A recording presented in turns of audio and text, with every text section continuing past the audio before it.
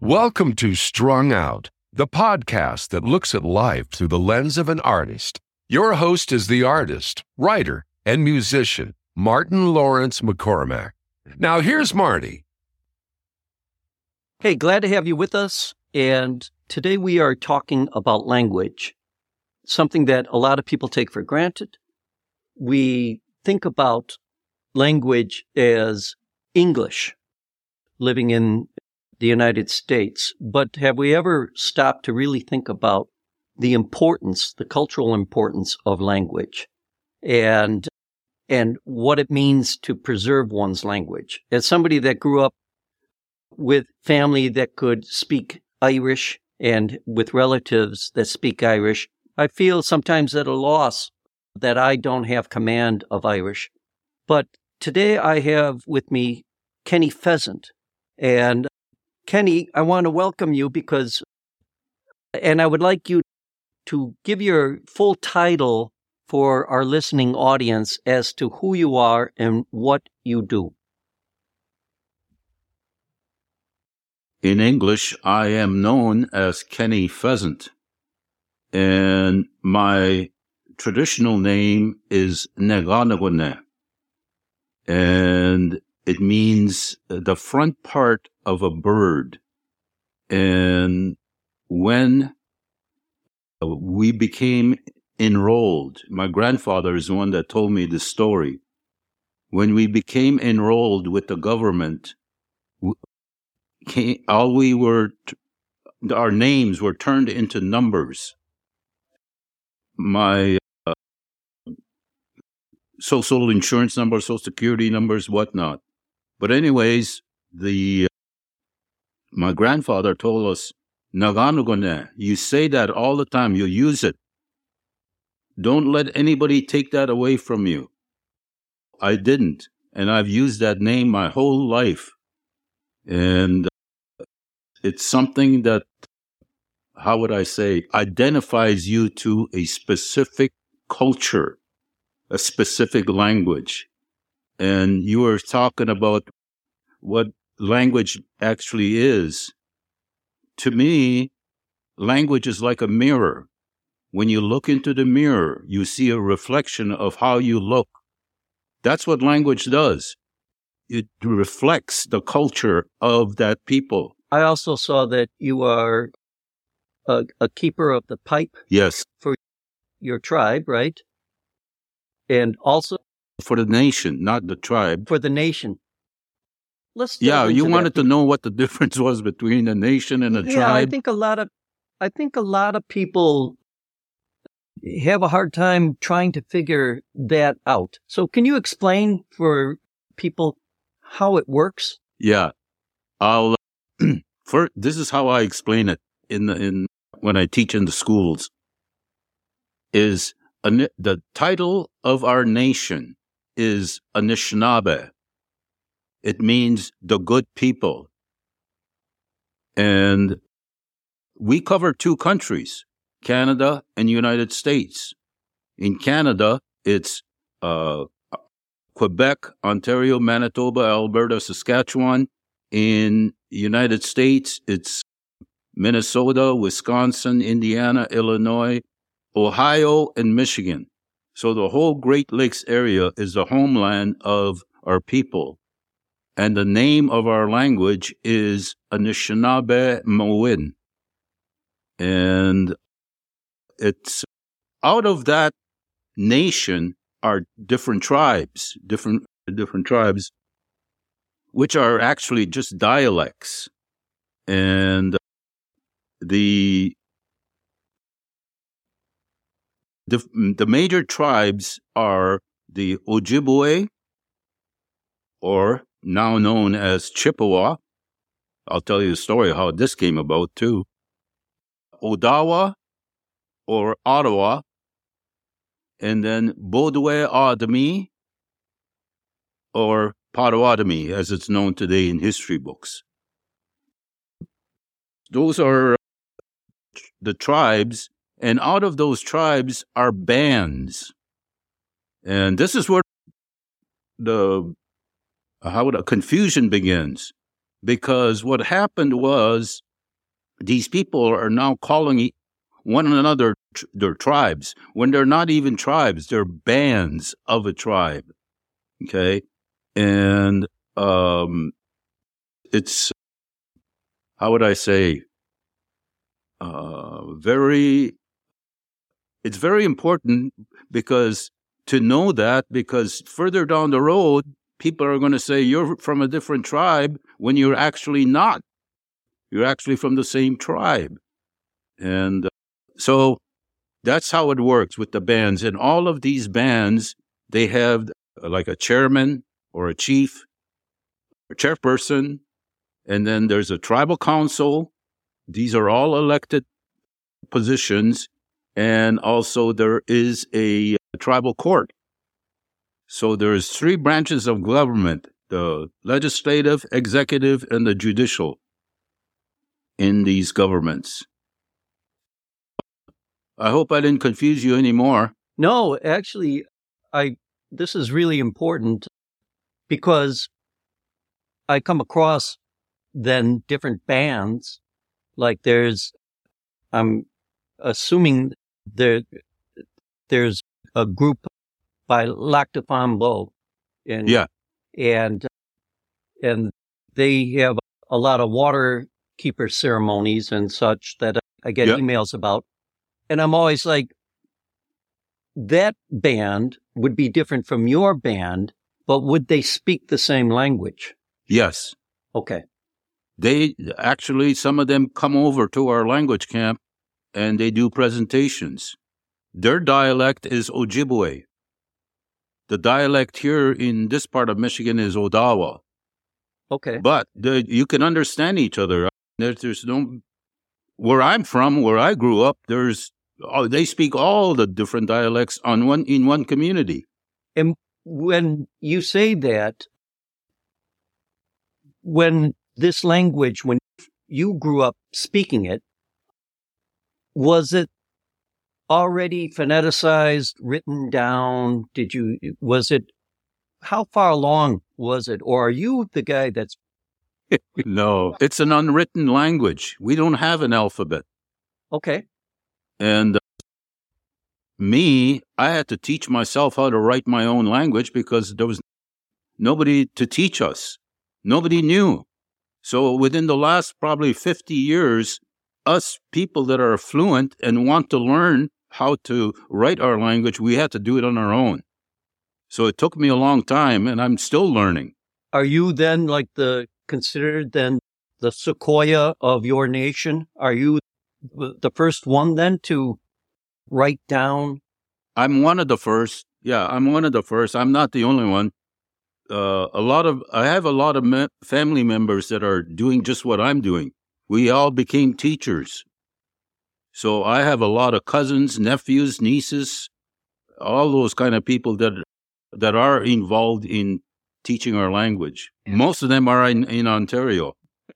I'm the only one in Michigan. You grew up on Manitoulin Island, right? Yep. That's part of Canada.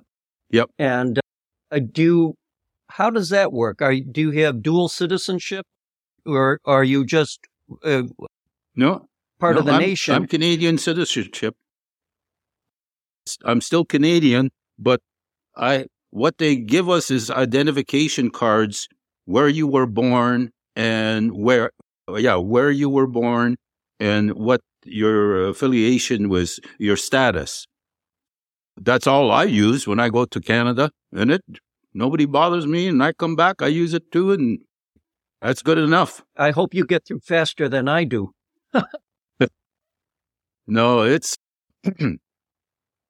a lot of our people up in Canada, how would I say, we kept a lot of our cultural rights, spiritual rights, not like it happened here in the United States. The native people of the United States they couldn't practice their ceremonies till 1980 or something like that. They were forbidden. Yeah. Yeah. But it wasn't like that in Canada. It wasn't as bad. So that's why there's still a real strong cultural background with people from Canada And our language, the same way. There's more people that speak the language up in Canada than here in the United States. Let's go back to your life on Manitoulin. Tell us just what was it like growing up speaking Anishinaabe Moan, right? Anishinaabemoowin. Anishinaabemowan. Yeah.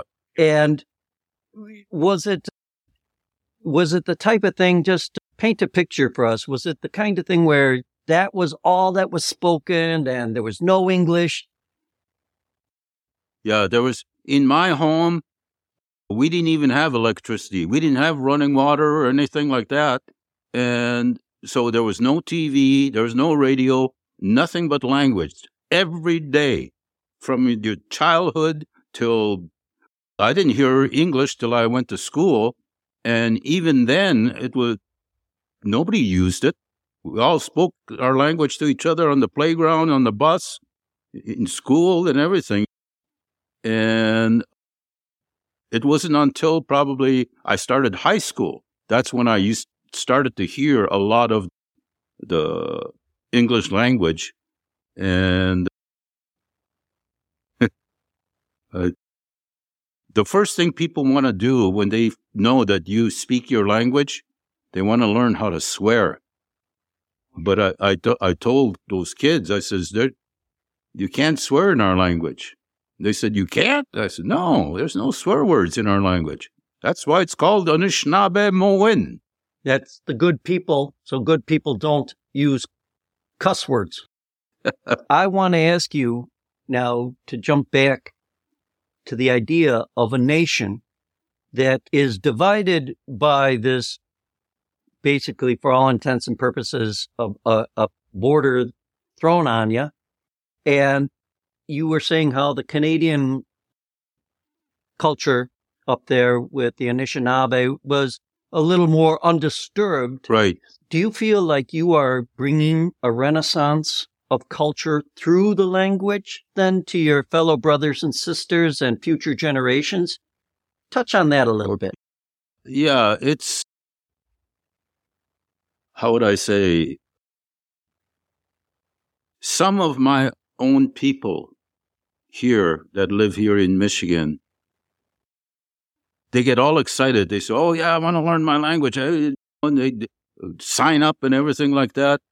But once you get into the actual learning of the language, they find out it's not easy. This is a very difficult language to learn. And then on top of that, they think they have to read it. They think they have to read the language. And I said, no, you don't. They said, sure we do. I said, okay. I said, when did you start speaking? And they said, maybe 2 years old. I said, did you learn how to read back then? They said, no. I said, why do you want to do it again? Why do you want to do it now? With the group that I have, that I teach on a regular basis, there is no reading. It's all visual, all audio. Everything is, they're hearing it, they're seeing it, they're not reading it, okay? But they do get lessons later, maybe 6 months down the road, 8 months down the road. By that time, they know everything that is on that lesson, so they don't bother to rely on reading a language to keep it. And answer this. I'm just playing a little devil's advocate here, Kenny. Okay.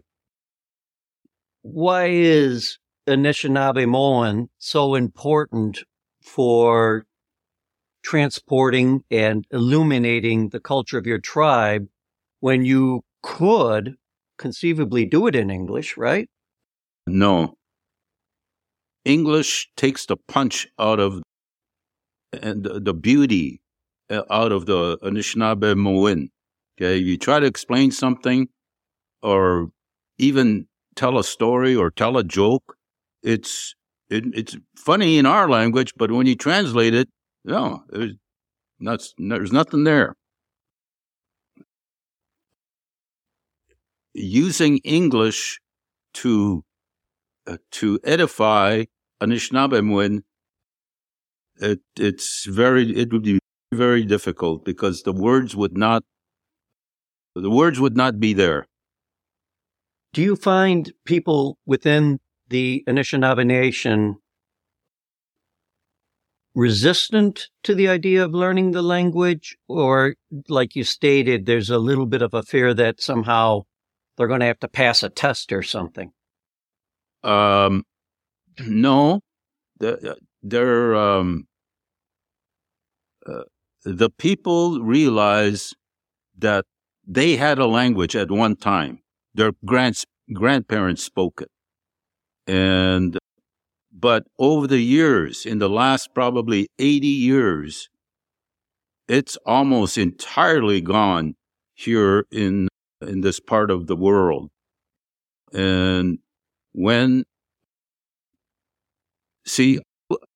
I didn't go looking for my job. My job came to me.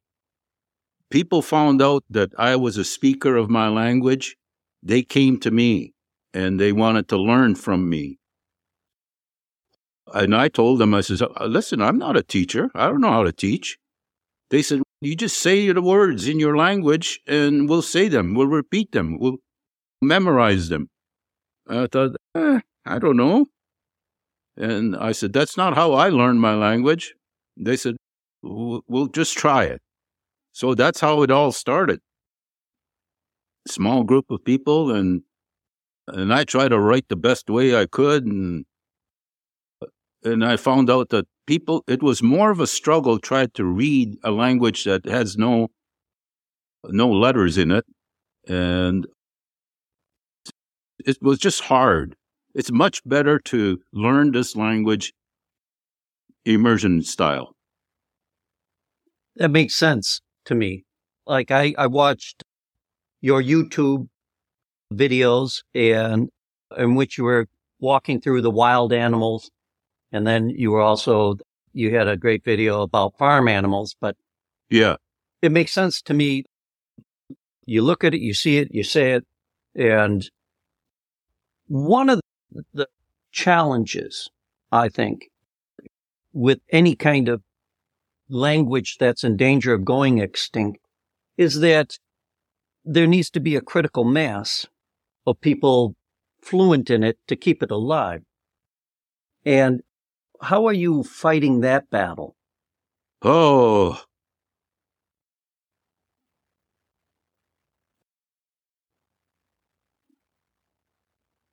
one of the things that what happened to me 25 years ago, 26 years ago, was I had this idea, and nobody would believe me. I thought I could create an interactive language website that would work for everybody because the language was disappearing faster than you could learn it. But I needed to find a way for many people to learn a little bit of it anyway, and maybe have some interest to attend a class close by somewhere where they can actually attend a live class and maybe find some immersion session somewhere. That's one of the things that I'm hoping that'll happen. But when I built the website, I didn't have much support. People thought it couldn't be done. And then on top of it, of me, I don't have no degrees or anything like that. But here, I wanted to build a big website. And so anyways, I didn't listen to those people. I built the website anyway. And now it is the largest native language production in the world. That is fantastic. And I've seen that the government of Canada has recognized you for your work, and you received a lot of accolades for almost single-handedly preserving and reviving your language. We're going to take a break in a couple minutes, and we're going to hear you telling a story in your language. And why don't you tell the listener what this first story is about? Okay. The legend of the tree. is the birch is called wigwas. And what happened was this child was born, and just like any other child has parents and whatnot. And anyways, at some point, this child dies. When he became a young man, he passes away, and he had so much influence in his community. He was a positive man. He was good. He did good things. So you created all this positive with his community. But when he passed away, they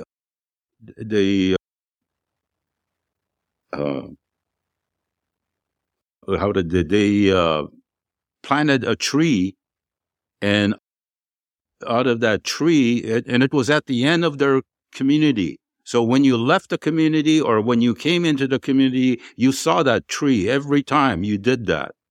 So they did that in honor of him. And now they found out that you can actually tap this tree and create your own maple syrup, or create your own syrup. Not maple, but just syrup. Anyways, yeah, so that's the story of the birch tree. And so they called the young man wigwas, and that's why we call the birch wigwas to this day. So let's listen to Kenny talking in Anishinaabemoowin about wigwas. And you are listening to Strung Out. Mi sugie anen ninwok mandagashweb zuat nguting. Mi dashgo nidbika menago wigo meng yawat. Kawin yego wasmoen. Nish dash gwa gwanda ninwok nonch gwa pane mishish chegewo. Mi dash maba and Jim yignonat and Joan. Hey Joe, the non sugie.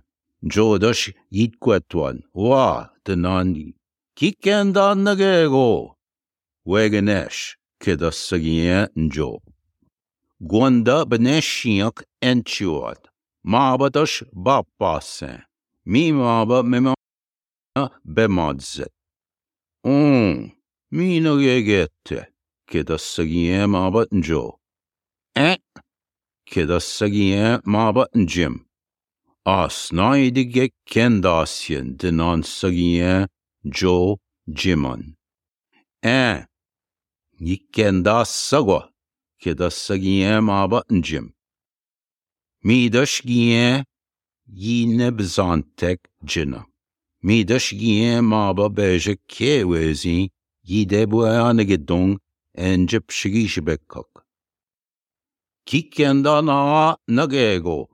Kawin gogeni gbeing damadzisi kishpenetta geni papa kweshmetzian asman tegung gbegijik. Gik chebashka poksagia kena anishnabe gayajik. Hello from Marty Fine Art Studio. It's that time of year again when Marty reveals his annual Christmas painting and starts filling orders for the limited edition note card sets. This year's painting, titled God Rest Ye Merry Gentlemen, is the first watercolor of the holiday series. It features two bullmoose lounging in a thicket of willow reeds at the base of a snowy mountain range. A perfect greeting to wish all of your friends a relaxing, peaceful holiday season. Were you hoping to reorder last year's Christmas card? You're in luck. A few sets remain, so why not add one to your order? The high-quality 5x7-inch cards come with envelopes in sets of 15 for $30. To order, click the link in Marty's newsletters or shop online at martinlawrencemccormack.bandcamp.com. Click on the merch button and select your quantity. As always, thank you for supporting Marty Fine Art. Have a great holiday season.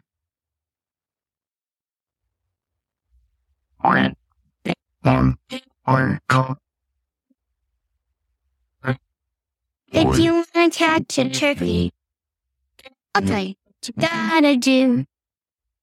Sit deep in the woods and if you call a turkey to you.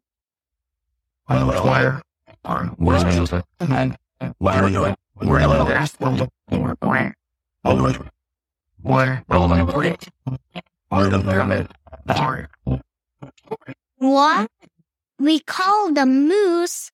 Our turkey call was too loose. Let's try again. If you want to catch a turkey, I'll tell you what you gotta do.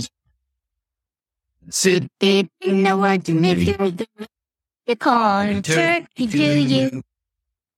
We're full of it. We're in the corner, though. What?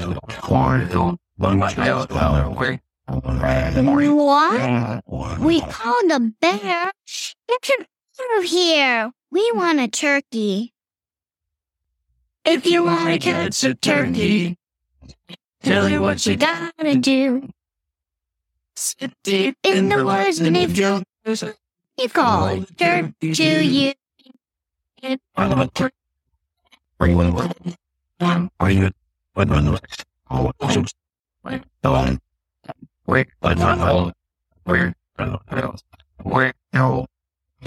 What? We called a wolf. What does our turkey call that? Let's try again. If you want to catch a turkey, tell you what you gotta do. Sit deep in the woods and if you call a turkey to you. And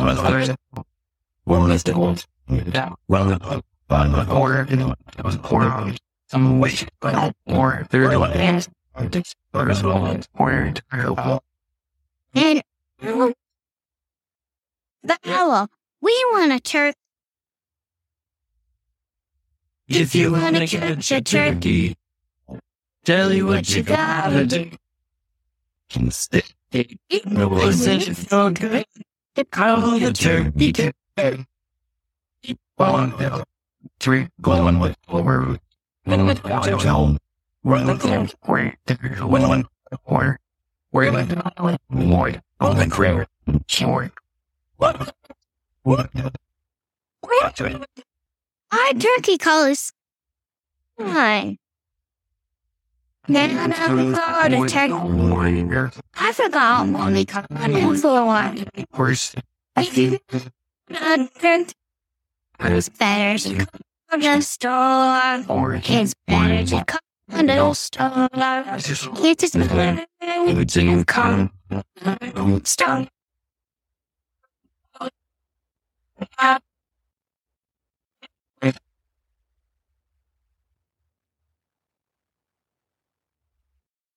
And we're back. I am with Kenny Pheasant, who is reviving and has managed to create a website, the largest website of its kind in the world for indigenous language, specifically for the Anishinaabe nation. And that language is known as Anishinaabemoowin. And one of the questions I have for you, Kenny, again, it's as an outsider, what do indigenous people like to refer to themselves to? What's the proper thing? Everybody has a hyphenated cultural thing these days, but you belong to a nation that's not only in the U.S., but also in Canada. But then there's other nations. What do indigenous people refer themselves to or like to be referred to as? I'd like to say that it's better to refer to the nation, because if a nation is stronger than a tribe. If people ask me that question, I say I am from the Anishinaabe nation. I do not say I am from the Odawa tribe. Okay. But that's what they always ask, though. What tribe? What band?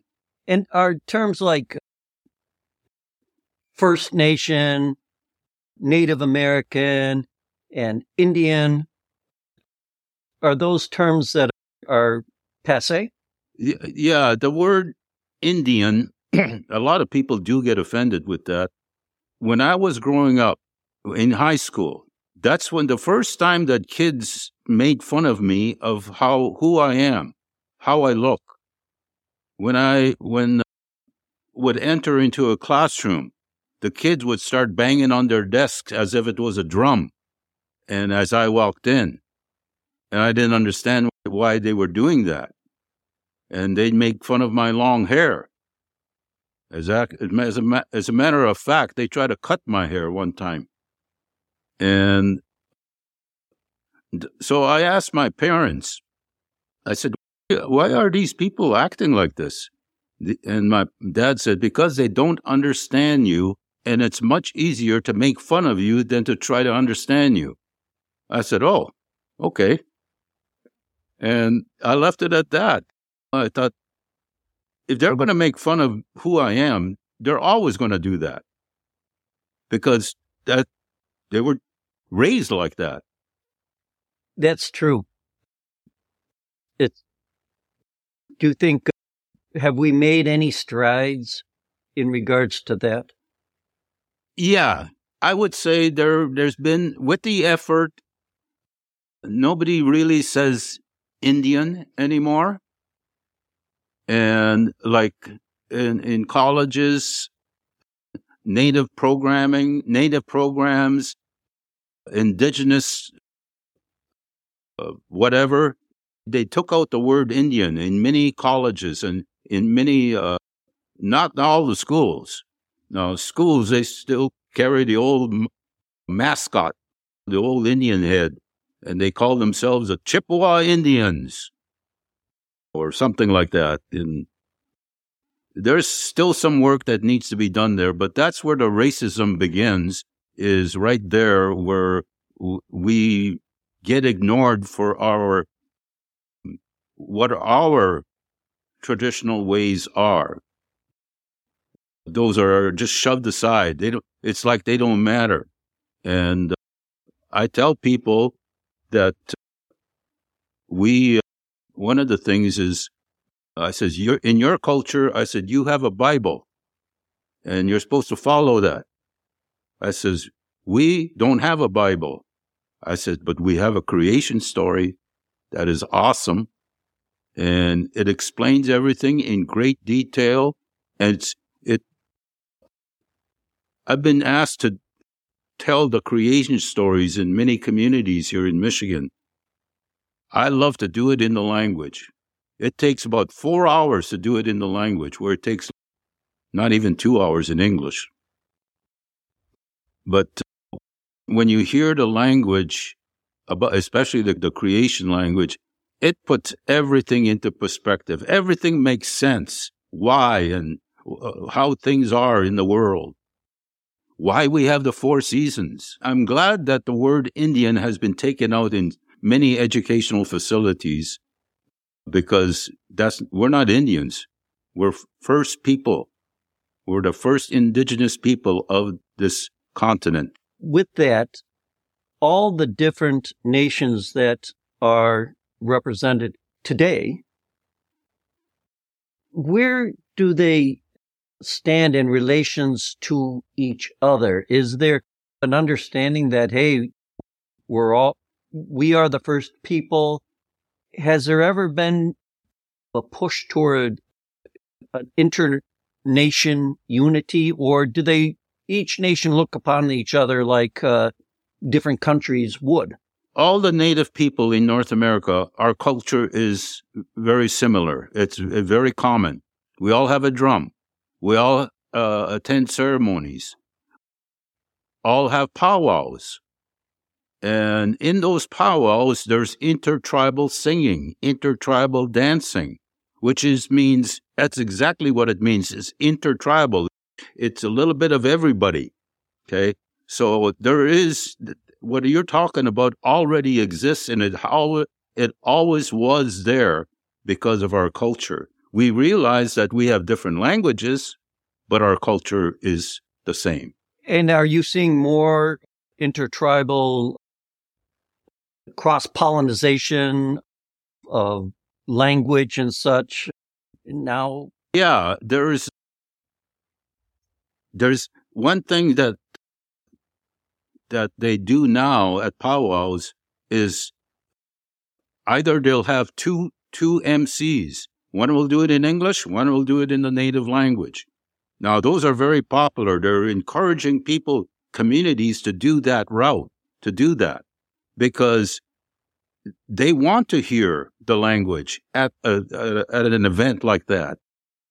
I put on what I call a language camp, and it's 26 years, I think. I think that's how much we've had the camp so far. We didn't have it for 3 years because of COVID. But anyways, this is an event. What happened was it was me and my family, my wife, my son, my daughter. And then we were talking one time. They said, everywhere we go, we have to speak English. Why can't we go somewhere where it's just our language? I said, let's create one. So we created the language camp. And that's exactly what I say is everywhere we go as a people, we are forced to speak a language that is not our own. So we created the language camp so people can come and hear their language all weekend long. And people come from all over the United States and Canada for this event. And it's really, from this, when people start coming here, they took that information back to their communities. Now they have their own language camp, which is great. That's what I want to see. That's what I want to happen. A question that I have for you, Kenny, is you have been going online, and you told me, as you say, people were like, you can't do that. You can't create a website. But you went ahead and you created this website, but you also created other social media streams and sites that people can get to. You're very savvy when it comes to that idea of reaching the population through social media. Can you take us through each of the different instruments that you are using to promote the Anishinaabe The website is a big hit, and it's being used internationally by so many different groups, and it was fun to design it the way we did.